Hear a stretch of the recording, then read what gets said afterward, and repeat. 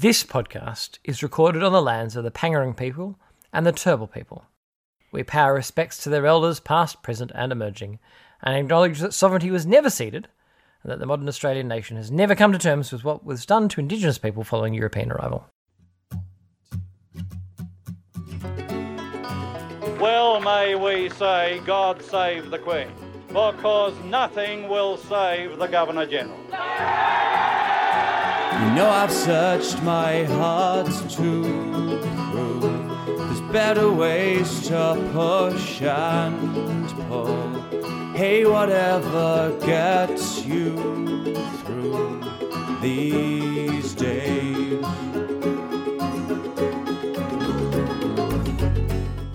Hello and welcome to Well May We Say, a progressive podcast about Australian politics. This is episode 135 for Friday, 4th of September 2020. I'm Jeremy Siapirko, and each week I'll be joined by a different guest host or guest hosts to help me discuss what's just been happening to the country, what's likely to happen, and hopefully what we can do about it. Tonight's guest hosts are returning guest hosts Nick Carr. Welcome back, Nick. Hey Jeremy, how you going? It's been a big month, but not for podcast recording. It's been a terrible month for podcast recording. But up here with my beloved wife, Denise Siapirko. Welcome back, Denise. Hello. Hey Denise. So we have moved to the far north lands of Wangaratta. When I say far north, of course, I'm talking to somebody from Queensland. So not that far north. But it's northern Victoria. I mean, it's practically New South Wales. Well, yes, except not according to Gladys, who considers us far enough away from the border that we are filthy rest of Victorians rather than Until acceptable tonight border at people. 12:01. At 12:01? So actually, last night, by the time this podcast goes up, is Wangaratta definitely going to be included in the border Wangaratta zone is now? definitely included in the border zone. Oh, Whoosh. congratulations. Well, I mean, Yeah. wow, we can go to Albury. It's an honour to be a thing. Sadly, we can't because you still can only go over for certain reasons. Like you can still only go over if you have family to care for, if you have work, if you have health care, things like doctor services and things. Maybe I want to do an episode of Something Lucky with Dave. He's in Albury. Is he? Yeah, do I it. mean, is that important enough to... Reunite the band. I'll sign it. I think it's Probably important. not. Yeah, I'm not 100% certain that Dave would consider it important enough. So look, we're sorry that we've been away for a while. We had some significant problems getting the internet reconnected, which doesn't seem like it's important. Well, I mean, obviously it's important because we're doing this over Zoom, because like how else can you do a podcast these days? But also, uploading it and things like that. And yes, the NBN. It's this wonderful structure that Malcolm set up whereby the ISPs and NBN each blame each other for when the NBN person just doesn't show up. And you can't talk to the NBN person, you've got to go through the ISP who tells you that that's what the NBN says, and you can't go and check because you can't talk to the NBN. It's a brilliant setup and brilliant structure, and I can only thank Malcolm from the bottom of my heart. Similar to how they're now handling, between the state premiers and the federal government are handling their COVID response. It's like, no, it's their fault. No, it's their fault. Oh well, let's just not do anything. Have I had a rant on the podcast before about yes, relying on state borders as the way of separating out Yes. regions? Because Yes, it's a pretty Yeah. silly way of doing it, I must say. It's insane. Yeah. Yeah, like you want to have the boundary between regions as unpopulated as possible. You don't want to have the boundary like exactly where most of these dual towns are separated. Yeah. It's Running very, straight very through the guts silly. of it.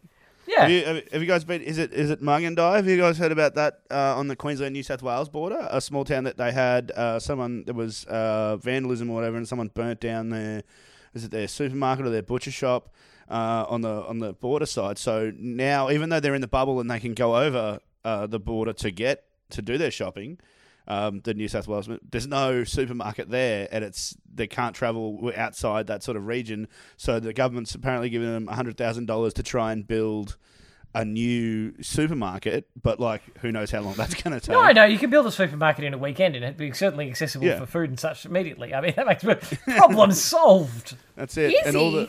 And all the nearby close places are well into Queensland. So yeah, because again, it's most of those places out there, like they rely on services in Queensland every day. Like they will rely pretty heavily on it. But I mean, it's the same everywhere. It's just chaos. And the reason is because we've had a century of federation where the premise was the state borders don't really matter. You are treated the same, according to, I forgot which section of the Constitution it is, but there is a section which says that people can't be discriminated against based on what state they're from. And people have, built infrastructure and built lives and built communities around the basis that, it doesn't really matter what side. But given that a lot of the borders are rivers too, and that's where the towns were, they've built communities that are based on the border not being a thing that's enforced, and then suddenly you decide, well, look, I mean, I understand shutting down movement to restrict the virus. That makes sense. Well, But drawing the lines in the way that they have on the state borders does not make sense. And it's a pity that we don't have a more competent federal government that could actually sit down and go, no, look, hang on. Let's do it by regions. Yeah. Well, it's like that woman who lived in northern New South Wales who was pregnant with twins. Oh my God. Instead of going to the Brisbane hospital, which was closest, had to go to a Sydney hospital and ended up losing one of the twins. Because it took like 16 hours for her to get there. By the time she got on a plane, got there. This is not just an academic exercise. This is people's lives. Like, there are significant health outcomes. Like, what I hadn't clicked until we moved up here, like Wangaratta Hospital, huge amount of the staff, like I think 80 staff from the Wangaratta Hospital, lived in Albury, or live in Albury, but maybe not staff anymore. So suddenly, as soon as they shut the border down, and they drew the line so that they couldn't get as far as Wangaratta, which is not far. Like, it's 75 kilometres from Albury, but it's like 50 kilometres from the border at the nearest point. But the idea that they've just gone, oh well, in order to save lives, what we'll do is we'll leave a major hospital severely understaffed. Well, but they're having the same problem in Albury-Wodonga because it's a twin town and their main health thing is in the Wodonga side, in Albury-Wodonga Health. Hang on, the hospital's in Albury, is it? But they have a lot of their health facilities on the Wodonga side, and you can't, like, the mental health facilities are on one side, not the other side. The youth mental health facilities are on one side, not the other side. And a lot of the staff live on both sides, and they've had an issue where the maternal child health nurse sort of system, they have a specific system where they a specific program where they go out to vulnerable communities, especially Aboriginal communities, and a lot of the nurses that work it live in Wodonga. or worse, they live slightly outside, like they live in Wangaratta, so they live outside that zone and they can't go back over. Like, because it's like a 45-minute drive trip. I mean, we haven't done it yet for obvious reasons. So I haven't. Hypothetically, the drive. I mean, I must have done the drive between Wangaratta and Albury when I used to live in Wagga and was travelling to Melbourne, but it wasn't like Albury and Wangaratta with stops on the trip, so I haven't memorised how long. I think it's about 45 minutes when we actually get to do from Wangaratta to Albury. But these are border communities, and the fact that there's a river running through them doesn't stop it from meeting the two sides. Or from people being people commuting to work. If you, I mean, it's a major hospital 45 minutes away. People commute longer than that in Melbourne from one. Like, that's not actually that big a commute, but people have those jobs. And then what do they mean? And they shut it down without. What gets me is that without any real consideration of, like, it's not like somebody sat down and looked at, oh, hang on, if we do that, like, it's going to shut down a hospital. Like, nobody talked to the hospital and said, what if we do this? To major pieces of infrastructure. They never spoke to those people and said, if we do this, what's the worst? How are you going to work around it? What's the biggest problem going to be? I don't. It saved them from having to sit down and draw up a different way of dividing Australia up. Yeah. Like, I mean, that would have been a bit of work. Like, you could have, a team could have taken a couple of days, a week or so to, look at the demographic data and draw what, zones that took into account people's need to travel. But, I mean, a couple of days or a week and a team having to be tasked to do it, I mean, isn't it better that we really saved that labour and just went, oh, I know, let's go with, like, the colonial borders. Yeah. Yeah, we've taken the easy, like, oh, we'll just slap it there. It's going to inconvenience and ruin a lot of people's lives or whatever. And endanger people, like we saw with this pregnant woman. Like, this is it's not a victimless crime. Just anyway, let's move on to the main. So there are a couple of things this night, and we've even got a return of. I feel like people have been waiting for this podcast to return so that they can have some uplifting Australia versus humanity. Everybody loves Australia versus humanity. Yeah, we've missed it. So look, I've put that at the end of the podcast, something to look forward to. You know, I had sorry to interrupt you. I had some uplifting news today out on the job. I was what are you out, doing in this podcast with uplifting news? Yeah, Fine. sorry. Okay. Look, wait. Hear me out. Don't. It's. I was at a bush block and met this older gentleman out there today, and he explained to me that COVID's bad, or he's like, they're taking it a bit far. I think they're really. But at least there's one good thing that's come out of it. And I said, what's that? And he goes, they've, COVID at least has cured cancer. I said, what do you mean? Like, he goes, yeah, no one's dying of cancer anymore. I'm like, do you just mean that people are dying in hospitals of COVID-related stuff and not cancer? He's like, no. The COVID eats the cancer cells, and that's why the government are trying to stop COVID spreading, because they want us to be sick. It was my favourite conversation of all time. It was pretty great. Of all the crazy conspiracy stuff that I've heard about this, that's my favourite. He's the only one that I've ever heard it from, and I loved it. It was brutal. Well, it's great that it's eating the cancer cells. Yeah, it's good news. I don't know what to say about that, but the conspiracy thing, it just reminds me of Cam Smith at Sex and Homer on Twitter, who was digging up all the conspiracy loonies. He tweeted that like the point at which I think he just had to give up, and it's a guy had responded to him when he was talking about how the conspiracies were all absolute nonsense and made up. There's no such, these conspiracies weren't real things that didn't really exist, and somebody attacked him and said, "Then why is conspiracy a crime if it's not real?" That's a different thing. That's a different kind of. Oh my god. Well, that's definitely one way of looking at it. Yeah. That's just well done. Anyway, so look, let's talk. So the big Australian political news this week is the shocking and unprecedented, and I can't believe that this has actually happened at a time when a large part of Australian business has been shut down for a couple of months. But it turns out that according to the definition of what a recession is, being quarters of negative growth, we're in a really big recession. What? Yeah, no, it's true. I think it's like 7% or... Yep. Wow, that's... It's the biggest recession since the Depression. Yep, since the Great Depression, yeah. And according to the ABC, this is why that surplus that Josh Frydenberg claimed he was going to have... He had already, in the future, would have then definitely achieved. Exactly, it would happen at some point. He had future achieved it. Yes. Yes. Is that like a visualization exercise? It's the secret. He's running the secret on it. But yeah, so except it was just the bushfires and COVID that have ruined that, because otherwise, they're what paid to his completely fictional surplus that he was never going to achieve, even if getting a surplus was a great thing to get in the first place.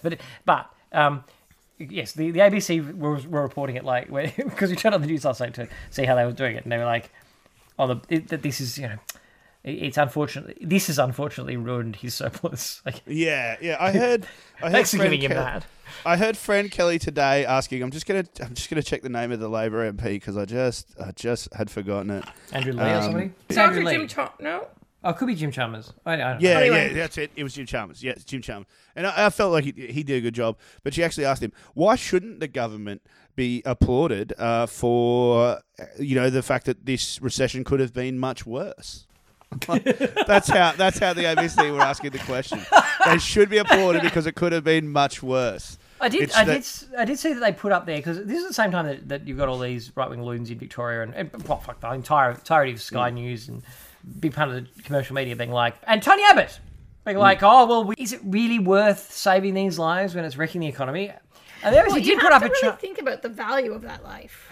Well, let's get on. So, if the premise was that the action is what's costing us the growth and costing us the economic, we're having an economic cost to save these lives, is the premise of that.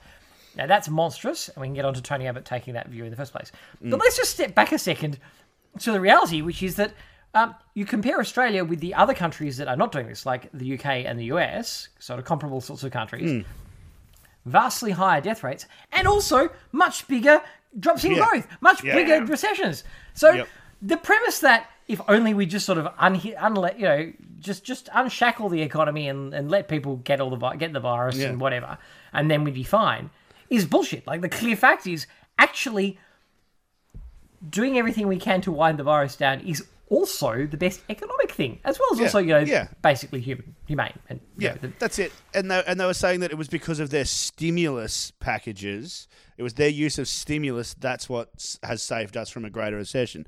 And that the government should be applauded for their use of stimulus. Now, what I love about that is they've spent the last 10 years or so shitting on Kevin Rudd for doing stimulus during the GFC, but when he did it, we actually avoided a recession. Yeah. We were one of only 3 countries in the world during a global financial crisis to not go into a recession. And also, they're talking about how their stimulus packages might have made it not worse. Well, at the same point, they're slashing that stimulus. So yeah, they're saying you're about this thing. Yeah, whatever we did that worked, we're going to end it. And secondly, I remember that they fought it. Yeah. They had to be pushed into it. They didn't want to do it. Yep. No, it was the rest of us who were being like, "You have to do this," and eventually they caved and did something very out of character for them. And they're being having a widget. Tony Abbott's like, "Oh, you're just encouraging people to sit around at home, and you're encouraging this generation to not bother working." Yeah, something for nothing mindset. Yes. Oh, but that's okay because they might cut JobKeeper, but they're going to bring their tax cuts forward. Which doesn't help. The people who are already doing fine are going to get tax cuts so they can do even better. I'm on I love that whenever they're making that argument against the JobKeeper staying what it is. Their go-to is, I have a friend and he owns a cafe and he's saying that he can't get anyone to work for them because JobKeeper's too high. It's like, how sad is that? Look, why can't JobKeeper be kept low enough that people can't survive on it, so that they have to take my mate's shitty conditions and wages? Yeah. But no, it's always just, I know a guy who knows a guy. Like, that's always it's always this anecdotal thing of someone just going, "Oh yeah, I can't get anyone to work for my cafe for shitty wages." Or if you do get someone, it's like that guy who keeps getting interviewed for 7 News from Melbourne, who actually owns like 6 or 7 cafes and a whole bunch of land and property. They've always got some kind of political and he's always shown as like a cafe owner, but he owns like a chain as well as a whole bunch of property. Like, he's not a regular Joe cafe owner. He's not your mum and dad just giving it a go. Yeah, and with the coronavirus supplement, it's still not like a great salary to live on. You're still not. It's you're still struggling to pay rent. It's just that you're not about to get kicked out. You've got some ability. The idea that people should be working full time for that amount or less, go fuck yourselves. Yeah, exactly. Just still well, that's it. They've said that. I think I was telling you the other day. I heard a report that they said that the job seeker payments and the JobKeeper payments have helped lift 800,000 people out of poverty. Yep. It's like 800,000 people out of poverty. So it's like, that's how low these wages were before. Yeah. But there was still that many people living in it's weird. We're able to, at the stroke of a pen, remove 800,000 people from poverty. Yeah. It's almost like, then why the hell were you happy with them being in poverty, you bastards? Yeah, that wasn't like there's nothing we can do about it. It turns out there really was. A pretty simple thing to do about it. And then you watch, again, and that's got a large way to go about, how we've, sort of to dull down the recession a little bit, is that's 800,000 people who, rather than just starving and going without meals, can buy food from local shops and that's what's keeping the economy going. It's those people sort of who have to spend every cent they get. They're the ones keeping the economy going, not some rich asshole who's going to use his tax cut to expand his watch collection or just save it, He's just going to sit on it. He doesn't, if you're... Yeah, the tax cuts do not stimulate the economy in the way pensions and payments being... Every cent of that gets spent in the economy. Anyway. I think this was my favorite quote from Abbott. The generation of the Second World War had been prepared to risk life to preserve freedom. This generation is ready to risk freedom to preserve life. Ugh. Such a wordsmith. There's a whole lot of things about Abbott being this massive pro-life, anti-abortion person. So he's anti-euthanasia too. So he's except if you want to live and you're an old person, don't expect, we're not going to do anything to save you. But if you don't want to live... then we're going to freaking stop you. Basically, whatever you want, we're going to do the opposite. Yeah, and he actually said that, because every death is sad, but that's never stopped families sometimes electing to make elderly relatives as comfortable as possible while nature takes its course. Nothing says nature taking its course like a deadly virus. Or putting them into an underfunded aged care home, or... Jeez, I can't wait for the day his kids have to make him comfortable. Did you see that? So obviously the Labor Party's been going pretty hard now because there's this whole. It's now as there was a Cold War of pretending that everybody was above politics. That's now gone. Yeah. And obviously the federal Libs are trying to blame Labor, particularly Victoria, and Labor's been coming hard on the aged care thing. And I think they got a censure motion up against Colbeck. Did you see that terrible performance by the aged care minister, where in Parliament, where he was just look, it was Dennis the one that just walked out? Yes, he was. But before that, it was very much a Dennis Denuto in the court, having no idea what he's saying, just flailing desperately to try and make it through to the end of time. It wasn't a good look. But yeah, it's the massive the most of the deaths are in the private aged care sector, and it's regulated and run by the federal government. And they somehow managed to duck it, and they're like, well, sure, but they wouldn't be dying if Victoria hadn't stuffed up hotel quarantine. Yeah. Our stuff-ups don't matter because they came after your stuff-ups. If they were, by the way, because there's also more coming back that, first of all, that the private security was because Victoria Police wanted it, because they didn't want the army in there, but they also didn't want to have their own officers doing it. Yeah. And that the horny security guard thing was a total fiction. Anyway, I'm not sure. I don't think we've actually had the outcome from the inquiry yet, but the evidence that was coming out is not in any way consistent with the narrative that we were being fed. Yeah, there's things like, hotel managers weren't given any information on cleaning regimes or things until a week or two into it. Well, that is the government's fault, though. That's something. But sorry. But there was inconsistent information coming out. There was inconsistent information getting to staff in the hotels. Well, those are definitely government failures that they should. But the one thing I would say about that is that the problem that Victoria has is that Kennett completely screwed up the health system, the public health system, and the structure of the health department, and there've been governments since Kennett who have failed to fix it, including Labor governments. But that is the structure that we have. So yeah, it's pretty galling having Jeff Kennett coming out and calling Andrews dictating Dan with his grab for power with the extension of the. He's a megalomaniac. Yeah. Or actually, but he's a megalomaniac. Really? That's how I spelled it. Did he? EMGLA. Emblemate. What? Oh, he tweeted it, did he? He's a megalomaniac. Oh, so not only was he saying it. Okay, Today's comments are those of a megalomaniac. As he tweeted it. Yeah. The upper house MPs must prevent this act of industrial terrorism. That was like a week ago and he hasn't corrected it. Those of a megalomaniac. Look, I would have deleted that and redone it without the typo. Yeah. Son, that's not the sort of person I am. I'm not going to sit on anything. That's the most intelligent thing to do. I don't care what the most intelligent thing is to do, son. I'm Jeff Kennett. Yes, well, fair enough. I'm Jeff Kennett. Yes, I know. That's who I am, yes. Jeff Kennett. So I realise not interested in what's intelligent, buddy boy. I'm going to be Jeff Kennett. His tweet the day before was about the profound sadness we had for so many families about the deaths, and that to all those families that cry, we cry with you. But we should just unleash everything and. But but industrial terrorism. So they're really hanging all their hopes on just absolutely shitting on Dan Andrews enough that people just forget that they've really fucked this up. Did you see Chris Kenny having a real whinge because there was a poll that they'd done. Basically, it was Victorians were like, yeah, no, we're pretty much behind Dan. We're perfectly fine with the thing continuing. No, we don't want to reduce the lockdown now. Yeah. And they're basically like, it's Stockholm Syndrome. Well, in the sense that it's not, and that's a made-up, and it's a made-up thing like Stockholm Syndrome, which isn't even freaking real. Yeah, okay, yeah. What an analogy you found there, you morons. Nailed it. But there was just like... Their line now is, well, Victorians are clearly brainwashed. If they're not buying our line from Sky News, they must be brainwashed. Siri, show me projection.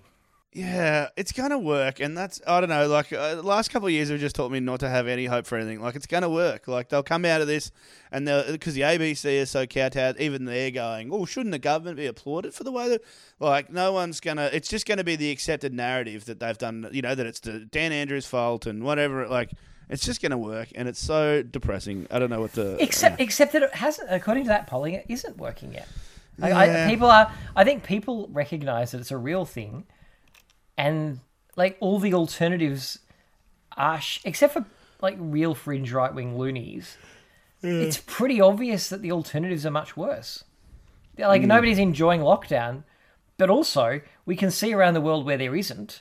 Yeah. And it's not like the economy's magically saved if there's no lockdown and coronavirus just goes nuts. Yeah, that's true. And I suppose people aren't, like, if people really did hate it, they like, by now they would be in the streets, you know, like, if people really did have an issue with it, well, by now, but they I guess are. we'd all be ignoring it. Yeah. Well, you see, that's the thing, Nick. They want to be, but dictator Dan won't let them. So, have you seen the footage of the police arresting that woman in Ballarat today? No, I have not. No. All right. Well, Been on the road. let me, Denise. Do you want to draw us a word picture? A picture with my words. I could do that. We can't just show up a real picture. Here is a picture of the woman, but you can't tell because it's a podcast. Can you guys reenact it with interpretive dance, please? Ooh, we could just reenact it. The police walk into this woman's house. Or can I be the husband holding the kids? And Yeah, being the like, husband holding, oh, like, mate, come on. She said she'll delete it. Yeah, exactly. And so she had put up a Facebook post organizing a rally in Ballarat to protest the lockdown. So it's all the same shit that, like, Sam Newman and these other Yeah. fuckers have been like, oh, we've got to protest lockdown. We've got to protest this lockdown. It's crushing our freedoms. And her two kids are there. Her husband's holding one. She's telling them, they say they have a warrant. They're like, here, we'll put it down your kitchen counter. They start pulling out the handcuffs. She's like, I'm pregnant. I have an ultrasound in an hour. They're like, yeah, well, we need to take all your computers and all your devices because you're inciting. You have committed a crime. She's like, I did a Facebook post. And she's like, that's not a crime. And he's like, yes, it is. It's incitement. Yeah, and so she's like, well, I'll take it down. I'll delete it. And they start handcuffing her. And she's like, I have an ultrasound in an hour. And they're like, no. And apparently... we don't have the end of it because it's her recording of it, so I don't know if that's how so apparently it they ended. took all the devices from her and she still doesn't have them back. She said they only handcuffed her while they were searching the house. I mean, she was still. pretty nimble. Like, she could have been, like, diving under things and, like... Oh, yeah, yeah. Chucking incriminating evidence. And a definite flight risk. And like, you looked and you... Heavily pregnant ladies are known for being particularly agile. Yeah, and dangerous. And you could see, like, the AK-47s piled up in the front room. And, yeah, like... And she's sitting here like, this is in front of my kids. Could you please stop? Like, could we... And... Like, she's a loony, obviously. She's a conspiracy. And whether or not I agree with her, what they did, like, the idea that someone put a post up and started a Facebook event and tried to encourage people to go to a rally causes you to go to arrest them for talking about gathering is messed Hang on, up. but at least turning around to conspiracy theorists who say that you've created an oppressive state and you're coming for them, at least showing up at their homes and arresting them for posting on Facebook will definitely stop them thinking that. And like the police have a lot of leeway. They can easily say, and they do often say to people, all right, you have an ultrasound in an hour. Go to your ultrasound, and then we are going to take your devices, go to your ultrasound, and you have 3 hours to present yourself at X police station. Yeah. And if you are not there, then we will come back and we will handcuff you. Yeah. You know, they have, and she doesn't look like a massive flight risk, to be perfectly honest. Yeah. It's not going anywhere quick. Well, and and why not, like, at least... I know that, like, everything's really heightened at the moment, but why not at least go and talk to her and be like, hey, you can't do that. That's a crime. Yeah, no. Can you take it down? And then if she still fires up or whatever, like, you know, then maybe then you know, you have to take it to that next step. But why start at that? Why start at, yep, we're gonna handcuff a pregnant lady? Why is that the first step?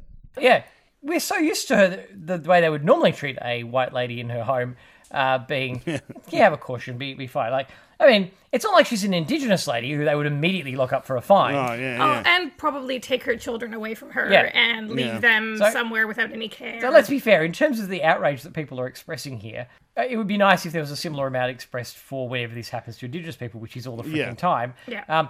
Talking of which, it's almost like there was some kind of similar protest recently in relation to the police treatment of Indigenous people, which... hang on, let's work through the various ironies here. So the BLM protests, which, if you're on the right, you think that the government Daniel Andrews actually encouraged and said they were fine. Yeah. And you can do that if you completely ignore all the footage of the Victorian State Labor government repeatedly telling them that they can't do a protest and to stop doing Not to do it. Yep. And they were going to charge them and threatening them. But if you ignore all the clear evidence of that happening, you can be like, no, they were fine with BLM. But, I mean... Victorian police didn't quite build up the BLM protesters the way that, New South Wales police beat up the protesters, which was, it just always struck me as astonishing that, look, guys, all you have to do is, not do police brutality for a couple of weeks while everybody's looking at you about the police brutality. Yeah. Just hold off on the police brutality. You can go back to the police brutality. Just try to rein in the police brutality. Yeah. And they're like, we hear what you're saying, but...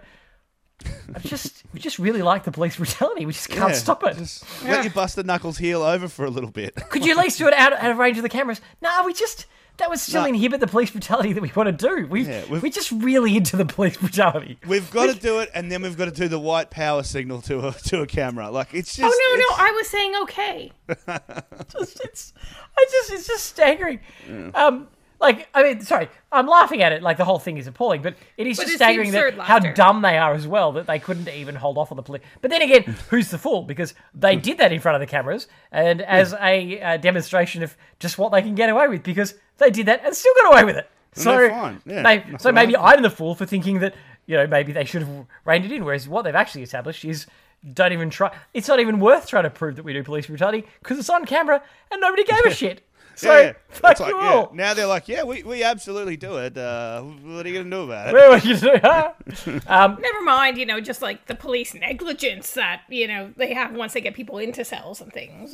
And they did charge BLM protest organisers with incitement. And they also charged people organising the refugee protests with incitement. Now, so there's a bunch of lefties who are out there being like, nah, you're putting people's lives at risk. So it's perfectly, it's basically the same as inciting to murder. It's like, there's incitement to violence, and there's inciting somebody to go to a protest, which is literally a thing that almost any oppressive regime actually does have a problem with. You can arrest them when they show up at the protest, that is the point at which there's a bit of an iffy thing of they should never be arresting people for protest. You can arrest people for whilst at a protest, not wearing masks, not social distancing, that sort of stuff. Those laws, but being present, if you're adhering to those other requirements, being present at a protest, that should not be a crime. It's never and going back a step to being like, it's a crime to incite people to go to a protest. That's scary shit. And all the people who are like on the left who are like, but they're right-wing loonies. But they say that about BLM and about refugee protests. It's the same thing. They apply that logic to everything. They should. It's the classic double standard. We can protest. Like when it's something on out, that they're upset about, they can protest. It's like whenever it's a lefty thing, it's like, oh no, it's dangerous, it's irresponsible. They shouldn't do it. Think about the property and all that. Have you guys seen the footage of that Kyle Rittenhouse kid or whatever in the States? Oh, some of it. Yes, and you saw that, sorry, you're trying to find the local angle of that being, you see a bunch of the local right-wingers are championing Kyle Rittenhouse, like Kyle Rittenhouse didn't do anything wrong, when he, shot his AR-15 into a crowd of people and killed 2 people. Blatantly murdered 2 people. That's, the bit that really just showed me that there's more than anything, that this is an act, this is a real... such a huge problem is the footage of him walking up the street, gun on his back, rifle on his back. People are following him screaming, he just murdered 2 people. He blatantly walks up to the police as they're driving in. They're all rushing into the big armored tanks. He walks up to the cars with his arms up, has a quick chat with them at the window. He keeps walking and they drive off. He got in his car. He drove home to another state.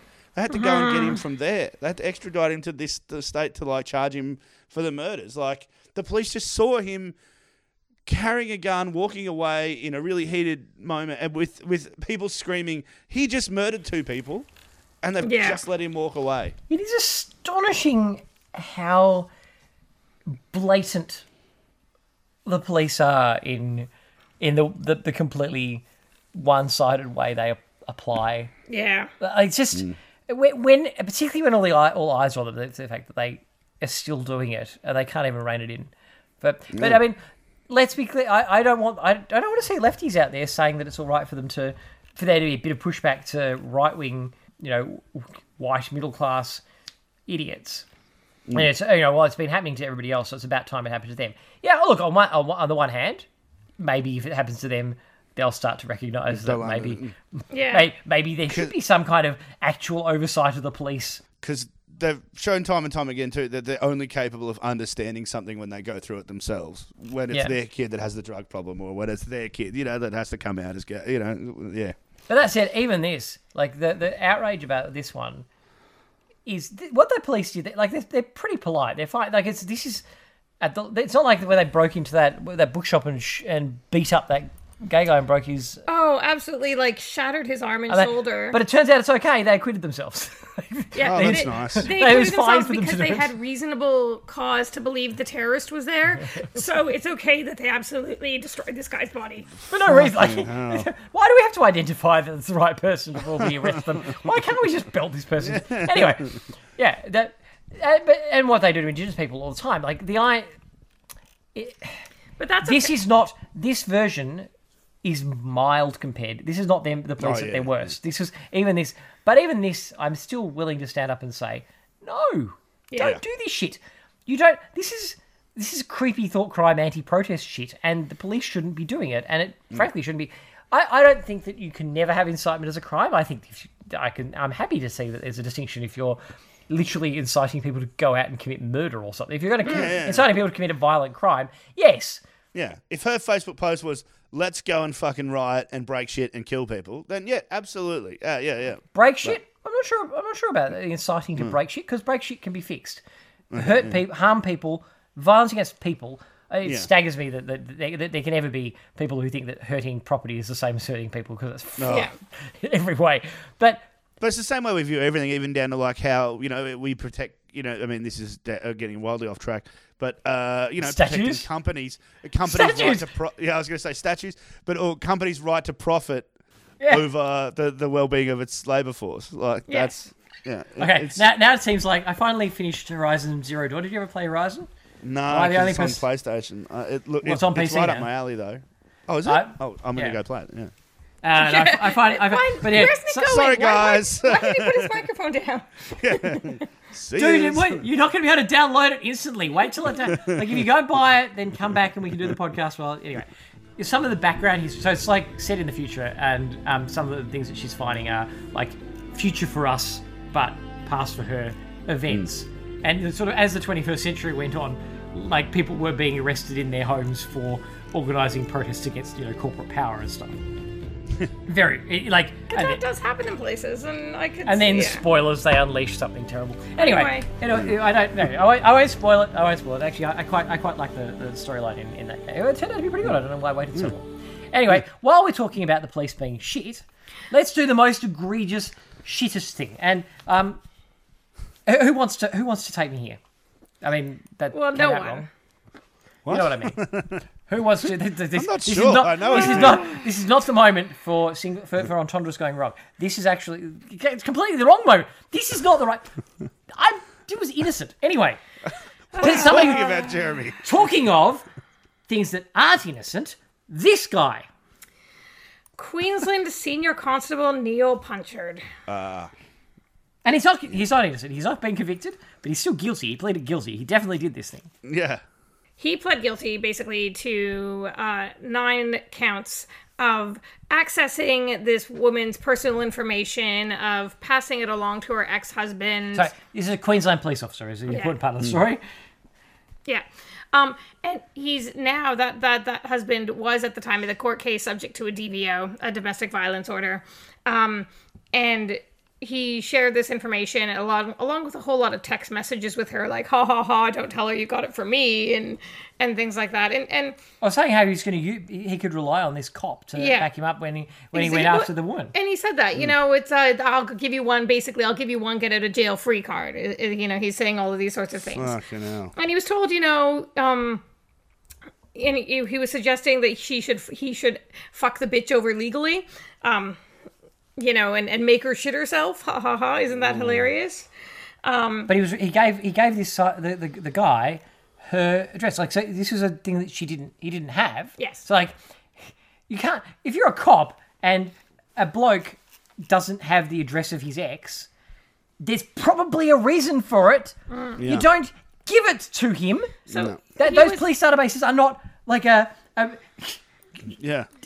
trading post for people to give it. That's just I can't get a nurse to give me medical results over the phone, like of my own. Like, why is it that this guy? Yeah.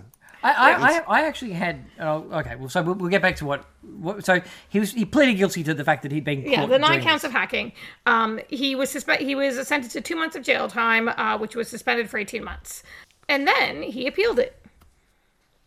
Yeah, and then the new judge Basically said that because, oh look, there was no specific evidence before me that a conviction will result in the appellant's dismissal from the police service, but because that was the implication, I don't think that it's fine for these convictions to be recorded because then they'll dismiss him. And he's 54, and he got a lot of really good reference letters from other police officers.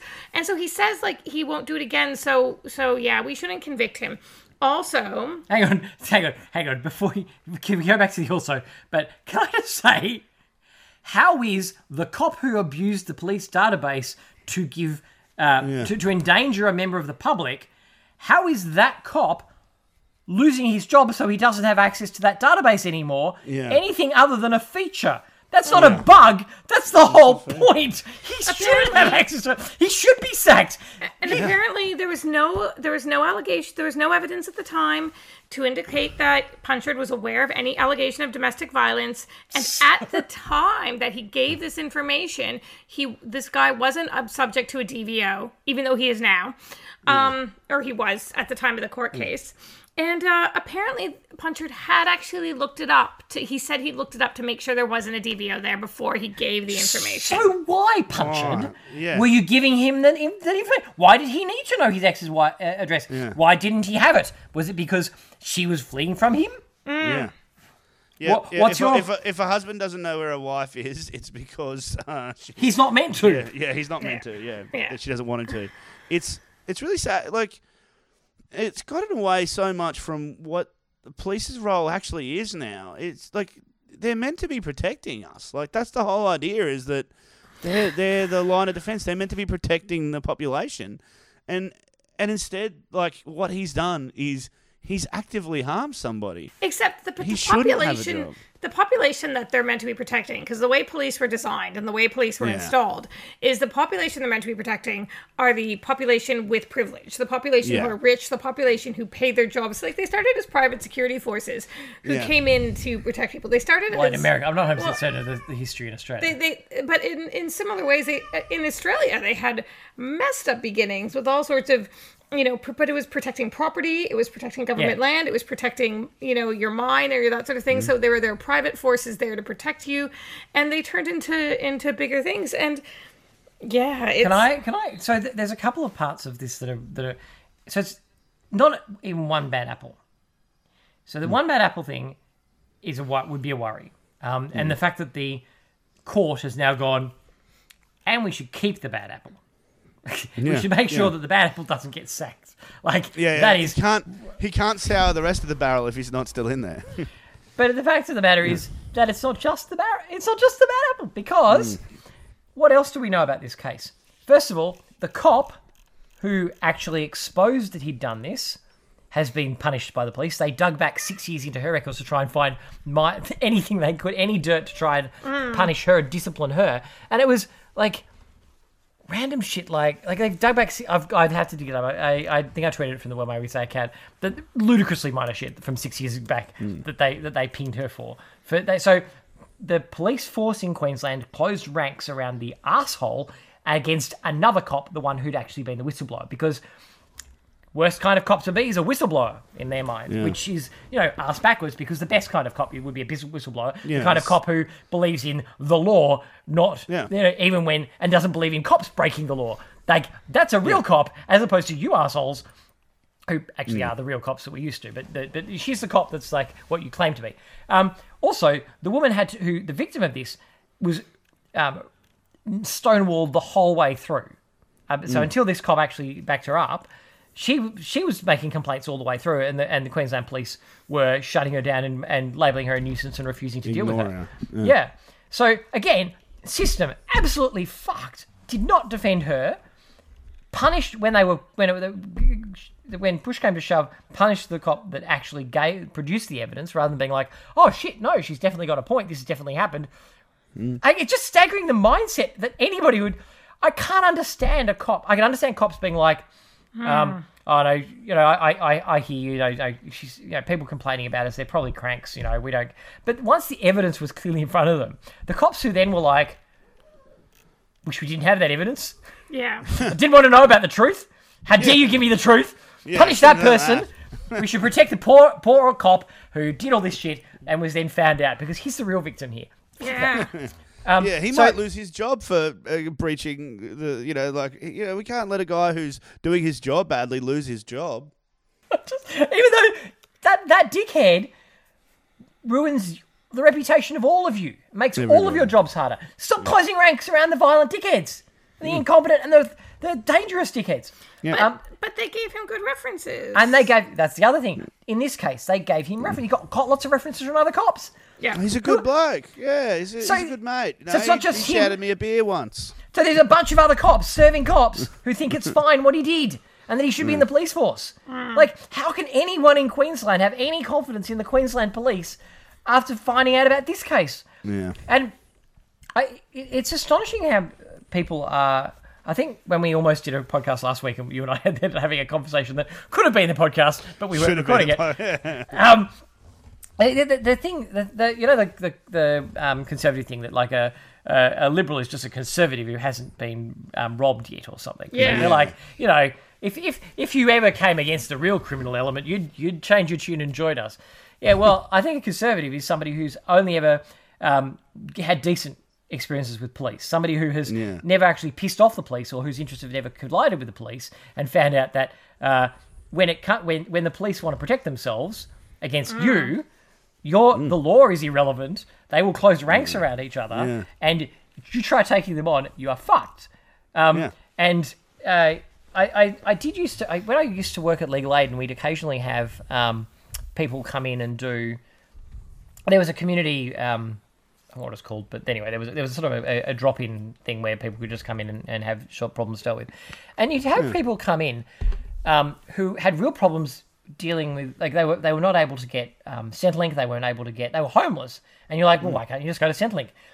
Because if I give my address to Centrelink, he will find us. It will go, the police will have it, and he has mates in the police force. Yeah.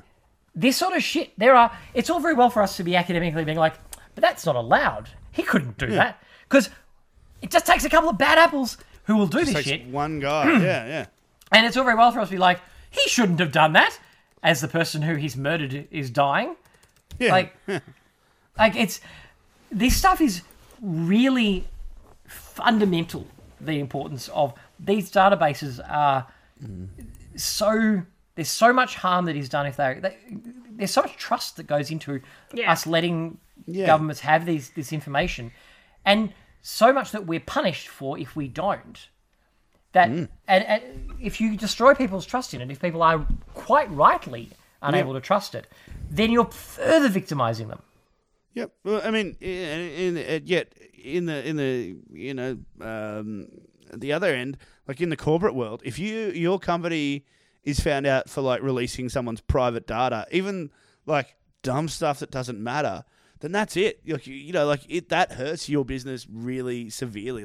It's a real, but then when the police do it, or when it's a government thing, it's like, it's not. But I mean, they're the ones that got the most sensitive information. I found it should be the biggest deal. I found this article about the constable who reported it. Oh, the one that they punished? Yeah. She was given a misconduct notice citing 16 instances, some dating back 6 years, where she is alleged to have engaged in negative workplace behavior. Oh, yeah. One claim alleges she failed to obey a direction to wear her hat. other states, you missed a team briefing or a meeting. Sorry, what is it? Sorry, No. the police officer is Hatless. Repeat, hatless. No formal action was taken at the time. Oh my god! my God. They couldn't be more blatant about it, could they? Yeah. How is it Literally, that? that would just like, How is it that this should be a political bloody scandal? This should be from the top down. You know, everyone involved in this cover-up, everyone involved in persecuting the whistleblower, everyone that should be appealed. The state should appeal that judgment and to the next court up and be like, that is absurd.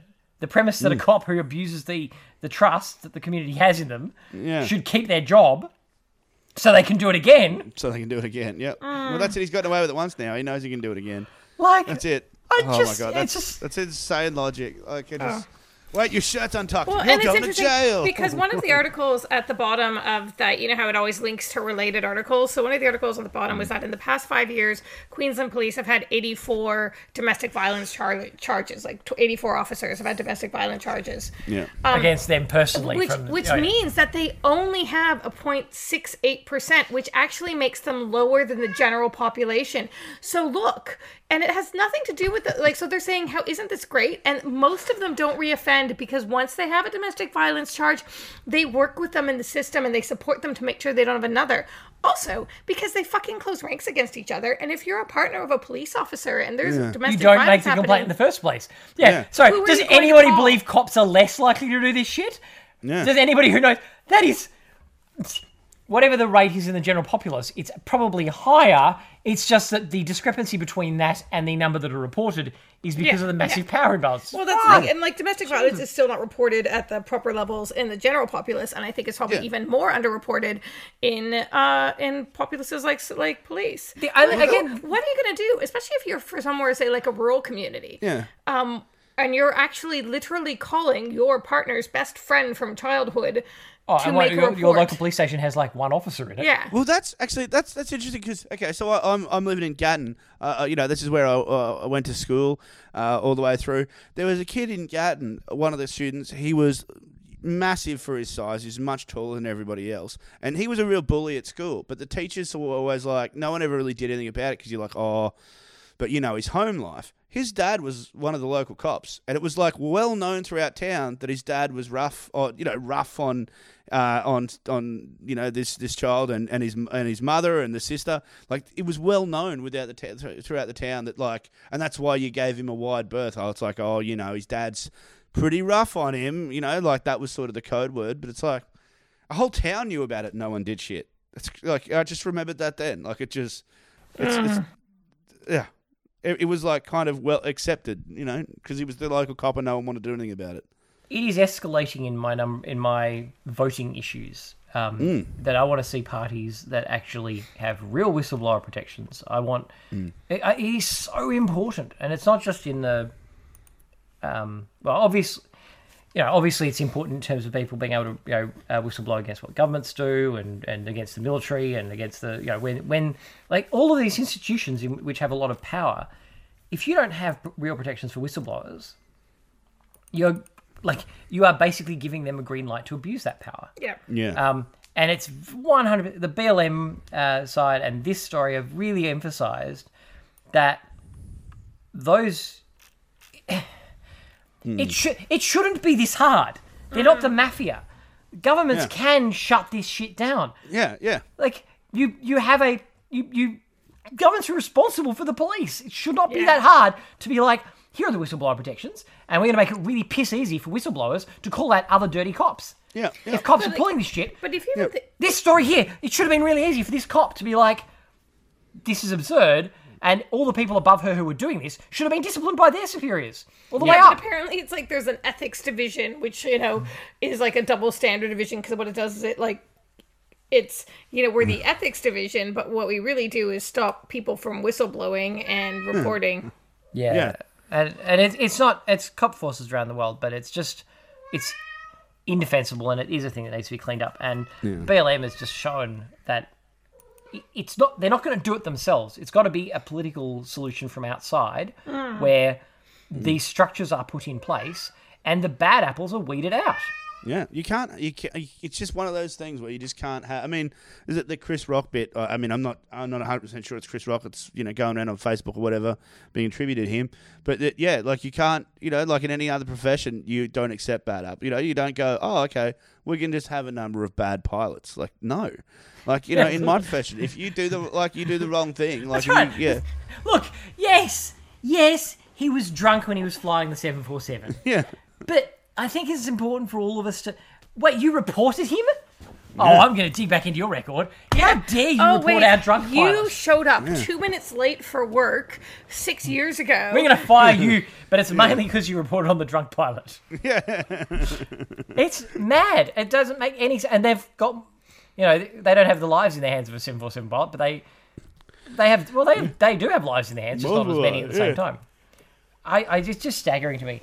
The other one that's staggering to me is this massive power grab from Dutton. I was thinking I just figured out why nothing happens about the police. Because look at the people who are in charge. Anyway. He's their patron saint. So their pitch is to try... They're now trying to take mobile phones from people in immigration detention. Jeremy, they aren't trying to take mobile phones from people in detention wholesale. They're just trying to put in a backup. So if an occasional, rare one person has an offense or is we can just leave it up to them. The discretion. Yeah, they're only going to. They don't want to just take them from. Phone. No, they're not just going to take them from people who are releasing stuff that's embarrassing to them about the way they're treating refugees in detention, like they did previously until the federal court told them they couldn't. Okay, well, you do have a point there. I don't think we can trust them to exercise their discretion in a way that isn't to their political advantage. And it's very respectful of the civil rights of refugees, because they've definitely demonstrated throughout the last decade that they're definitely respectful of the human rights of refugees. The rights of refugees. Well, by completely ignoring them. Nothing says respecting human rights like ignoring them. Just like by turning a blind eye. So their fudge is that, first of all, they're running their classic libel against refugees, that they're some kind of a threat to us, that they are, in this case, their line is, these are people with child exploitation material. They're weird. They're very strong on this. Always find someone with like a child exploitation offense where they managed to take their phone away, and because of that, they need to take everyone's. Yeah, well, I think they've been successful in spreading the lie that refugees are some kind of a security threat, a safety threat, a cultural threat, and a threat to your life, your something to be feared. Yeah, your children. And nothing gets people more worked up than like a threat to their children. Like that's what you really want to get them like riled up. It's like, oh, they're coming for your kids. Yeah, so that's a very hot button, cynical line for them to push. And of course, it's not what they're fudging is that. The immigration detention has the people who are... It has refugees that they have detained for seeking refuge, which is not a crime and should never have been a crime, and they shouldn't be detaining them. No. And they have people in immigration detention who have committed crimes, who, because they have citizenship of another country, they're deporting. Yep. Now, I'm not defining somebody as a criminal because they've committed a crime, but people who are in that category have committed a crime. The refugees have not. But they're fudging them like, we need to be able to take mobile phones from refugees because some people who had committed crimes are in immigration detention. And so, it's like, it's they're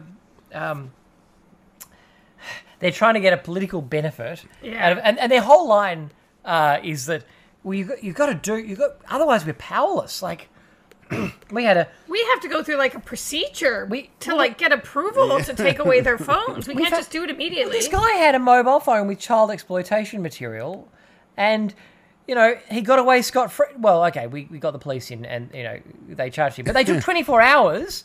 So basically, he got away with it for 24 hours until the police charged him. For 24 hours until they arrested him, and the system then worked as it should. Like that's the.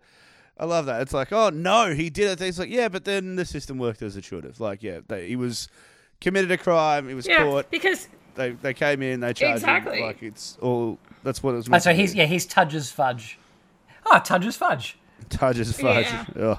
A medevac detainee at Kangaroo Point will appear in court for the alleged possession and distribution of child exploitation material. Yet another example why Oz Border Force must be given the power to seize mobile phones in detention when they are being misused. And it's like, so it actually says below that they've issued a man with a notice to appear for possession and distribution of this material after officers executed a search warrant. Yeah, So, it was Queensland Police executed the warrant. Yeah. Officers got the warrant and executed it, found the material, and now he's going to appear in court. Like the process, the system is supposed, like our justice system, where But we've got to seize all their phones so they can't tell people the way we're treating them.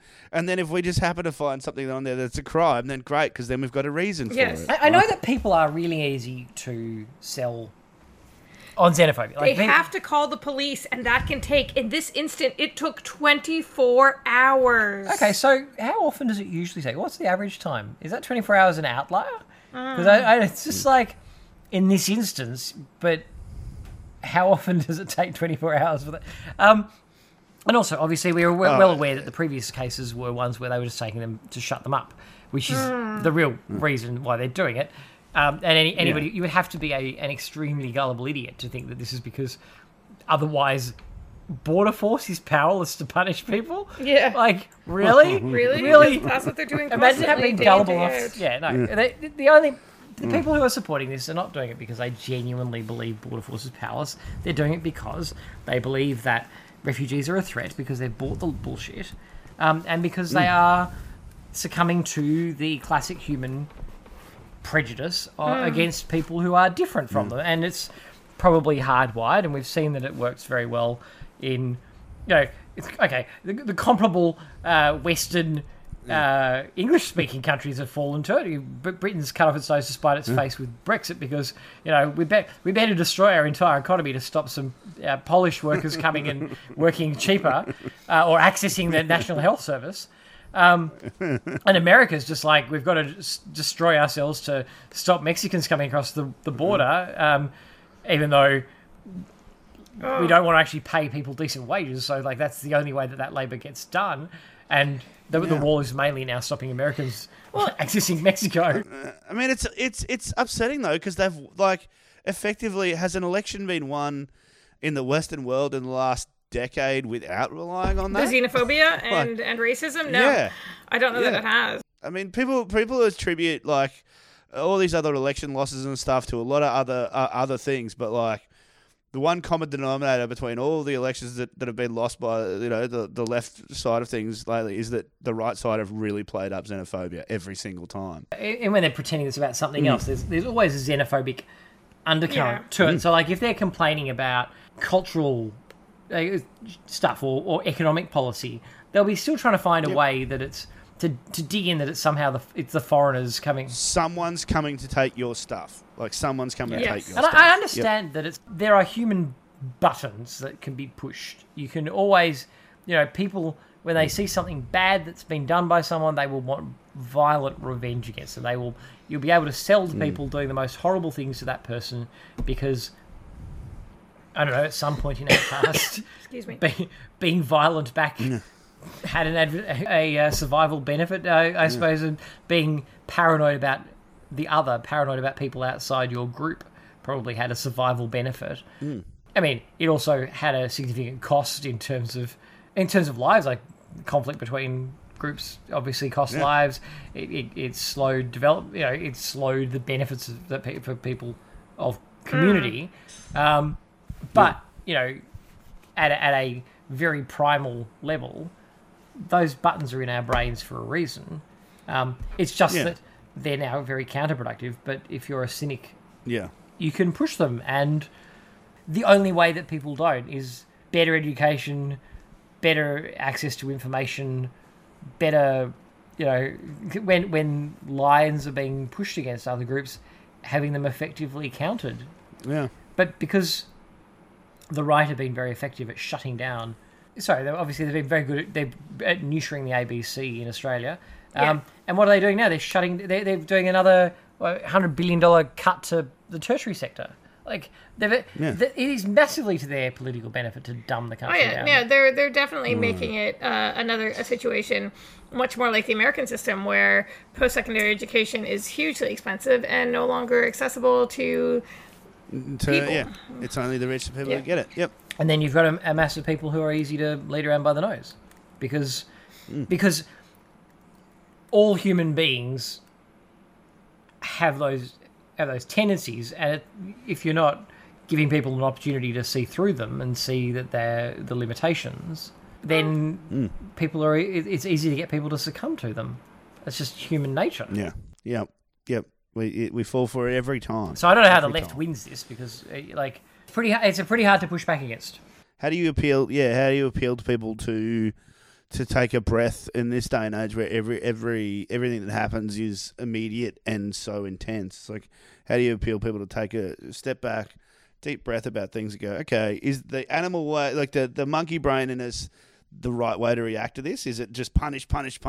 Well, someone's doing something bad. We got to get them. We got to get our pitchforks. We got to take them down. We got to like even the amount of groups and stuff you see on Facebook that'll just be like, like share a photo of someone going, this is a pedophile that's in your area. And then it's like, there's no context to it. There's no background information or whatever. And then everyone's like, yeah, let's go around and fuck them up and bash them. Like, I think I was even not the best example, because, that's always pretty cruel. But it's the fact that, like, no one knows any information about these stories. It's just someone's put someone's face up on Facebook and gone, this is the bad guy. Let's all go get him. Even now, I think we talked about this the other day, Jeremy, when we were having our chat. Like I was telling you about that Facebook video that I saw was on, someone shared it, and it's like two young teenage boys, like 13 years old or 14 years old, stole someone's car and then drove it away. Like an idiot, very dangerous, criminal thing to do. But then the owner of the car and his brother, who are two pretty big, jacked up guys, got in the brother's car, chased them down, rammed them off the road into a telephone pole. And then as these kids stumble and get out of the car, these two grown men, large men, went and beat the snot out of these kids. And everybody, the footage is showing these kids being carried away in an ambulance, and there's just like a Facebook comment thread full of people cheering that on. Just going, how great's that? Isn't that the best? These kids are getting what's coming to them. It's like, it's two kids who just did something stupid. Yeah. But yet we're so keen to see someone get punished for doing something wrong. Oh, it's horrible, isn't it? It's absolutely horrible. And they try to justify it as if it's some kind of a, it's the only way they'll learn, or some kind of. But it's weird, because to bring they it only back, had a few more fatal beatings. Yeah. to bring it back to the police brutality thing that we were discussing earlier, it's like the commentary. Police aren't actually supposed to shoot people who are guilty either. Just because they did bad things, or just because that always comes up, like, oh, well, they did this, or they did this, or they have this, they're not. Somebody was defending the cops being heavy-handed with the COVID stuff, being like, oh, they've had a gutful of people going and flouting the laws and stuff. I'm like, police have had a gutful as a defence for police going over the top. Yeah. Is the shittest defence I've ever heard. Police have a gut. Yeah. If you've had a gutful, police, go and calm down before you come back to work and do your job. Because being pissed off is not the basis for any kind of competent policing. No. Yep. Sorry I burnt down my office at work. I'd had a go. I was so sick of it. Oh, God. It's just astonishing. But it's... I vacillate between whether the left can practically, just by being consistent and principled, argue again. Just be constant. Like, no, these human rights protect you too. Yeah. Whatever you're, wherever you are, have a position of privilege. There are people above you. And what they can get away doing to somebody below you on the totem pole, they can also get away with doing to you. So it's in your own interest to have a very clear line of protections, and have it will apply to people you don't care, that you don't know, but it also protects you. Whether you can argue that, or whether what you really need to do at this point is simply recognise that people are a pitchfork wielding mob potentially, and just work harder at directing them to the people who fucking need it. The people who really do have all the power and strength. Look, the people that are actually screwing them over. Because they're aching to form a mob. People are, and the problem is that they're so, there is the mob that are going to re-elect bloody Trump are the same people he's screwing over, but they've just been tricked into fighting the people who are really screwing them, their favourite targets. And but if they were redirected to the people who are really screwing them, it's just pretty hard to do that when it's weird that there aren't any lefty billionaires who own media empires. Oh, it is, and that's the thing. So there's a massive distraction and obfuscation campaign happening. But again, and then it comes back to the tautology, the refugee who is both going to, not the tautology, the oxymoron of the refugee who's both going to steal your job and sit on benefits and Yeah.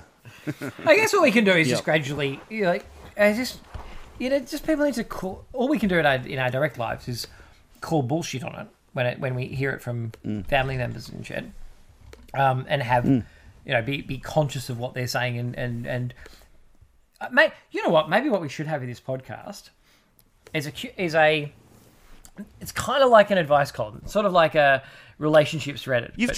You've come up with this idea before, and I loved it. And I think you did it once. You did it once, and it was great. I definitely think you should do this. Oh, yeah. Hang on. Yeah. I have seen this before. Yeah. How do you respond to your crazy conservative relative? So just some questions. I think you should absolutely. Now, I know that it is a massive hassle where you are listening to this podcast in your car. Yeah. You're me? No, not you. Pointing at me. Not you, Nick. The person I'm talking to who's listening to us in their car right now. Okay, yeah, good. But or whilst doing chores, because it's a good thing to listen to a podcast while you're doing chores. I do mostly listen to it while I was driving, so I thought that's why you were like, it's you. I was like, oh, okay, no, it is. Yeah, I do listen to it driving in my car. But anyway, sorry, continue. Hang on, Nick. This is going to freak you out while you're driving along and listening to this podcast that you recorded. Yeah, it's going to really scare me. Do you listen to the podcast that you're on? I don't know. So I have to listen to it to just make sure that there hasn't been some kind of egregious cock up in the middle of it after I've edited it and uploaded it. But also Jeremy. While you're listening to this podcast, you already know where this is going. You recorded it and edited it. You're weird, mate. You're weird. Like, you're sitting there driving along in the car, listening to your own podcast.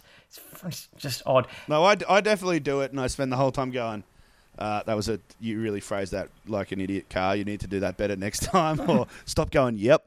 Yeah. Nick, what I'm saying to you in your car, not current Nick that I'm looking at, but future Nick who's sitting in his car listening back to this. Nick. I hope you enjoyed it. I hope it did come out well. And hope you were happy with how I edited it and put it together.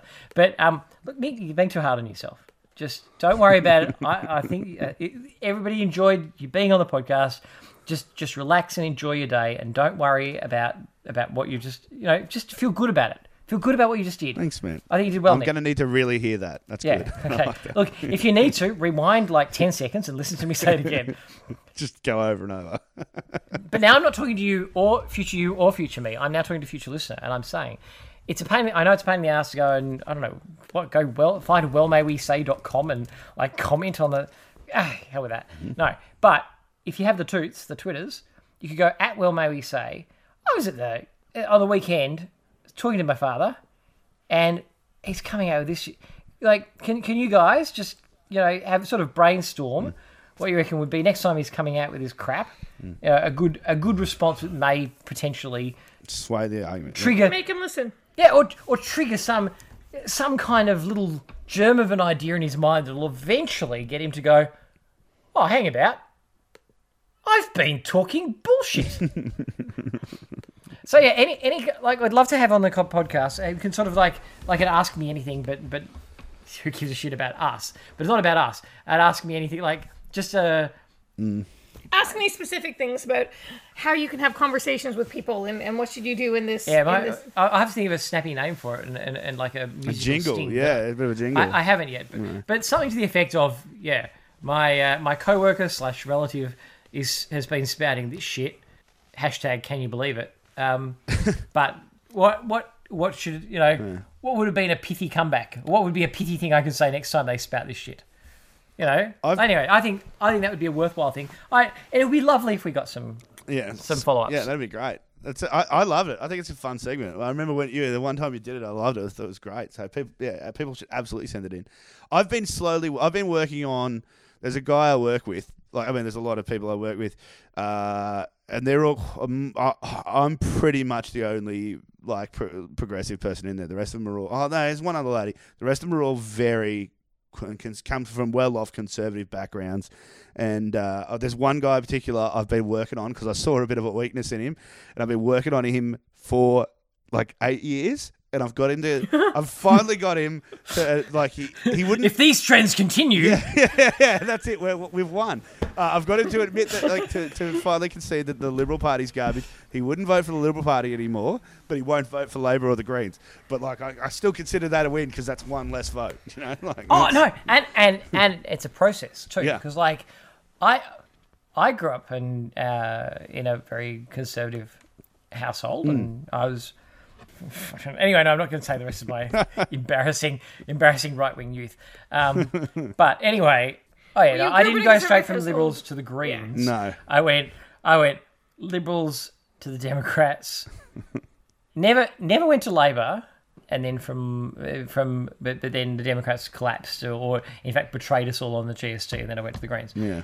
Well, insofar as I've gone anywhere, like I'm not one-eyed Greens. I'm just a lefty, and the Greens are the closest. Are consistently. They consistently advocate for the principles that I believe in. Yeah. And I can vote for them without helping the Libs because we have preference voting. Yep. So I don't really understand why anybody wouldn't be voting for the Greens, frankly. Yeah. If they're a lefty. Oh my God! Did you see all of the Labor people?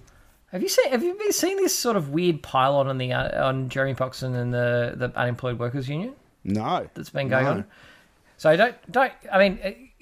Maybe your Twitter thread's free of Friendly Geordies references, but there's been have you watched this, darling? No. Do you know who Friendly Geordies is? Unfortunately. Oh, what do you know about Friendly Geordies? Just that they seem to be a jerk. Okay, yes, they have a YouTube. Yeah. He has a YouTube channel, and when I first saw Friendly Geordies on the YouTube, it was he was he's progressive supposedly, except he's clearly he's a Labor right hack, but. It turns out, but I don't know if he's a Labor right hack or just a Labor at all costs hack. And he's got a real beef in his bonnet now about the Unemployed Workers Union because they're not affiliated with ACTU, and they're genuine. They're anybody unionising outside the tame, cowed version of unionism, being the version that was set up by Hawke and Keating in the 80s. The very basically. These unions won't embarrass us Labor governments ever again, sort of thing. Yeah. Unions that actually stand up, and they've been the AUW has been piled on by people like Geordies, like Dee Madigan from oh really, Dee Madigan? She's normally pretty she's normally pretty cool. She's got really. I'm a bit disappointed and a bit sad to see. Didn't her kid get a job at Macca's, so it joined his first union? Yeah, she was talking about how great it was that he joined the SD bloody A. So, Nick, you know about the SDA? No, not. No. Oh, the SDA is the Shoppies Union. It's the one that it was like a huge union because it represented all the retail workers. So, huge body of people. Yeah. Because across the country, you can imagine. That's a big workforce. Yeah, massive. But it was a totally tame union. It was basically the employers. So you know how a union's supposed to be the representative of the workers against the employers. Actually, it was the employers' representative against the workers. All of these, if you went to work for KFC or McDonald's or a supermarket or whatever, they part of the signing up when you're a young kid, they'd sign you up, you'd be part of the SGA. And they did that because the SGA made cosy agreements with the employers that were 100% not in the interests of the employees. Yeah. For example, the thing recently where now McDonald's is going to have to start paying. Giving people toilet breaks, something the SGA didn't give a shit about. Literally, didn't give a shit about them having toilet break. Get it? See? Anyway, so the SGA, very tame, horrible right-wing union. Turns out that it was in fact signing people up to agreements that were in fact so bad for workers that they were unlawful, and there had to be a competing union set up that all the employers banned from all the supermarkets and everybody banned from their workplaces because they didn't want people joining a real union. Yeah. And then they found out that the SGA, and basically the SGA had been signing up to shonky deals. But what the SGA actually did was create a giant power base for the religious right within the ALP. One of the reasons why we didn't have marriage equality for so long was that the SDA controlled a shitload of delegates in the ALP, and they were a far-right Catholic I definitely knew that component had existed in the ALP, but I didn't know that they were tied to a union. But They spent a lot of time fighting marriage equality. Yeah, no, the SGA is one of the reasons why we took so long to get marriage equality. Yeah. horrible union. Anyway, so Dee was out there talking happily about how her son has just started his first job at Macca's and joined his first union, the SDA. I think he misspelled union. That's I don't know. You use the word union, but I don't think you mean union. Anyway, the Freddie Geordies thing about the war. So Geordies, the first thing that I saw of Friendly Geordies was he regularly, to demonstrate that somebody is an idiot, he does this mockery of, when Trump mocked that disabled reporter? Yeah. Geordies does that. He does this sort of, oh, I'm a stupid person thing. Like, it's really... And I was like, dude, like, I get the points you're trying to make, they're positive, but can you stop? What are you doing with that? Pretty outdated. I can't believe it, Nick. I commented on a YouTube video and it didn't change anything. Yeah. It had no effect. No. I can't believe it. It's upsetting. Oh, the wind up. Anyway, That's who. Anyway, he's been tearing into the ADW. So, solidarity, frankly. Out of principle, generally stand-up comedians really hate the YouTube comics. So, like, I've avoided his work like the plague. It's not something I'm on board with to start with. But talking of plague, he's hoping that Victoria is. We have some kind of escape from lockdown. Yeah. It's been weird because we moved up from Melbourne, which is in stage 4, and we're now in country Victoria, which is stage 3. Yeah. And people in Melbourne are like, what's it like in stage 3? They're like, it's pretty much the same just without the curfew. Yeah. Like, you still can't go out or do anything. Yeah. You just, it's not an 8 a.m. to 8 p.m. to 5 a.m. thing. Anyway, that's probably the place we should leave it because it's a very long episode. But we've broken the back of it. It was a bit difficult, like, coming in after, like, a couple of weeks, and we're like, I don't know where to start. Yeah.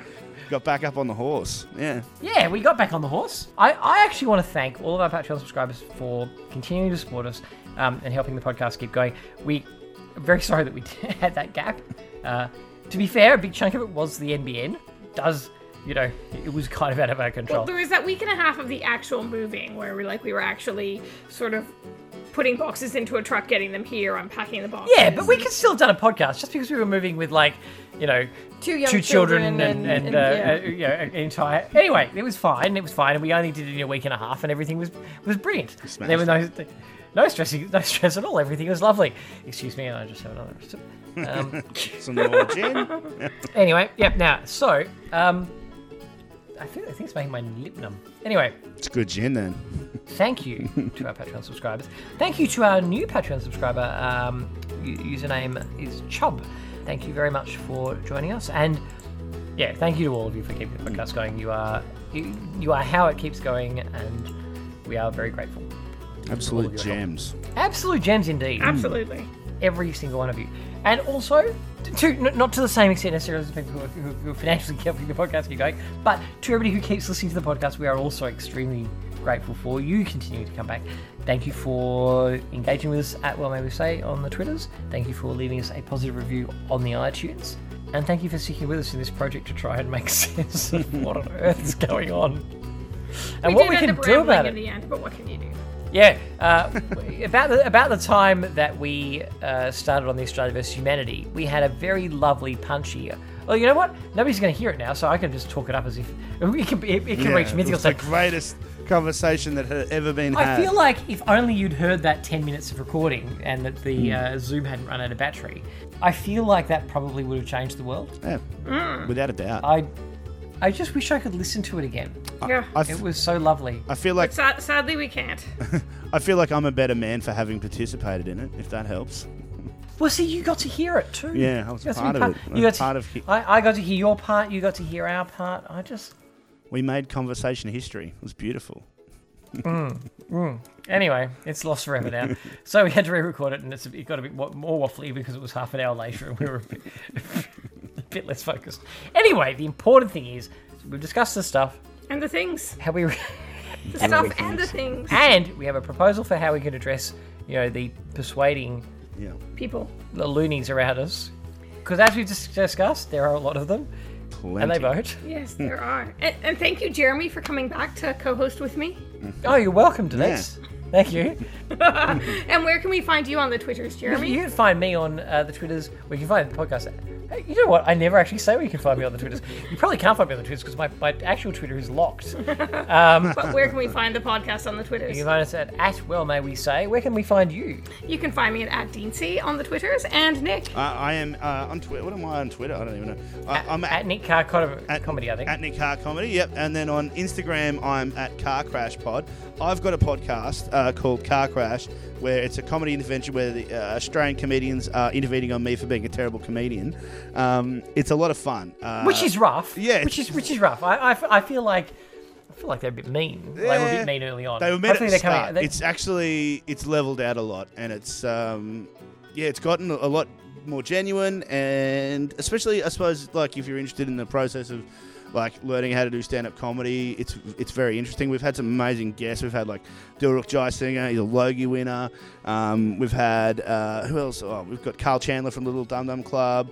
We've had so many great guests. It's been really fun. And where would you say people should start? Which episode do you reckon people should start with? I'll go from the start because it's a process. But probably some of my favourite episodes. But don't get demoralised when they're really mean to you early on. There's a bit of a hump. There's a lot of people sort of say at one point that were like, "Oh, we nearly stopped listening," but because it was just getting very mean. But look, we're past that. But it's actually even the mean ones. It's like I was asking for it, so I was asking for complete honesty, and they were just being honest. So it was fine. It's actually great. But we've got a live show coming up if you're in Brisbane, if you're in Queensland, or because if you're not, you can't travel there. What's a live show? Yeah, it's where people go and see other people doing things in public. Wow. Yeah, it's going to be very in public, and there's going to be other people in the room. Not that many because of social distancing rules, but there's going to be some. You don't go along these things and then cough. Yeah. Don't cough. Absolutely don't cough. There's hand sanitizer on the way in and out, and you're not allowed to. You can't move around if you've got a beer. They're very strict on that. But come along to Car Crash Live. It's at Good Chat Comedy Club underneath Fritzenberger in Caxton Street in Brisbane. I think you can find tickets online. Just if you look up me, Nick Carr, on Facebook or whatever, I can direct you to tickets. But thank you very much for the opportunity. What's the date? Next Thursday. That's the 10th of September, I believe. Yep, 10th September. Next Thursday night at 7 p.m. It's going to be a killer show. Fantastic. Well, and thank you, Alex Lum, for the artwork and Robin Gray for the music. And again, thank you all for listening and have a good night. You nailed that outro. That was so good. That's better than Jeremy does it.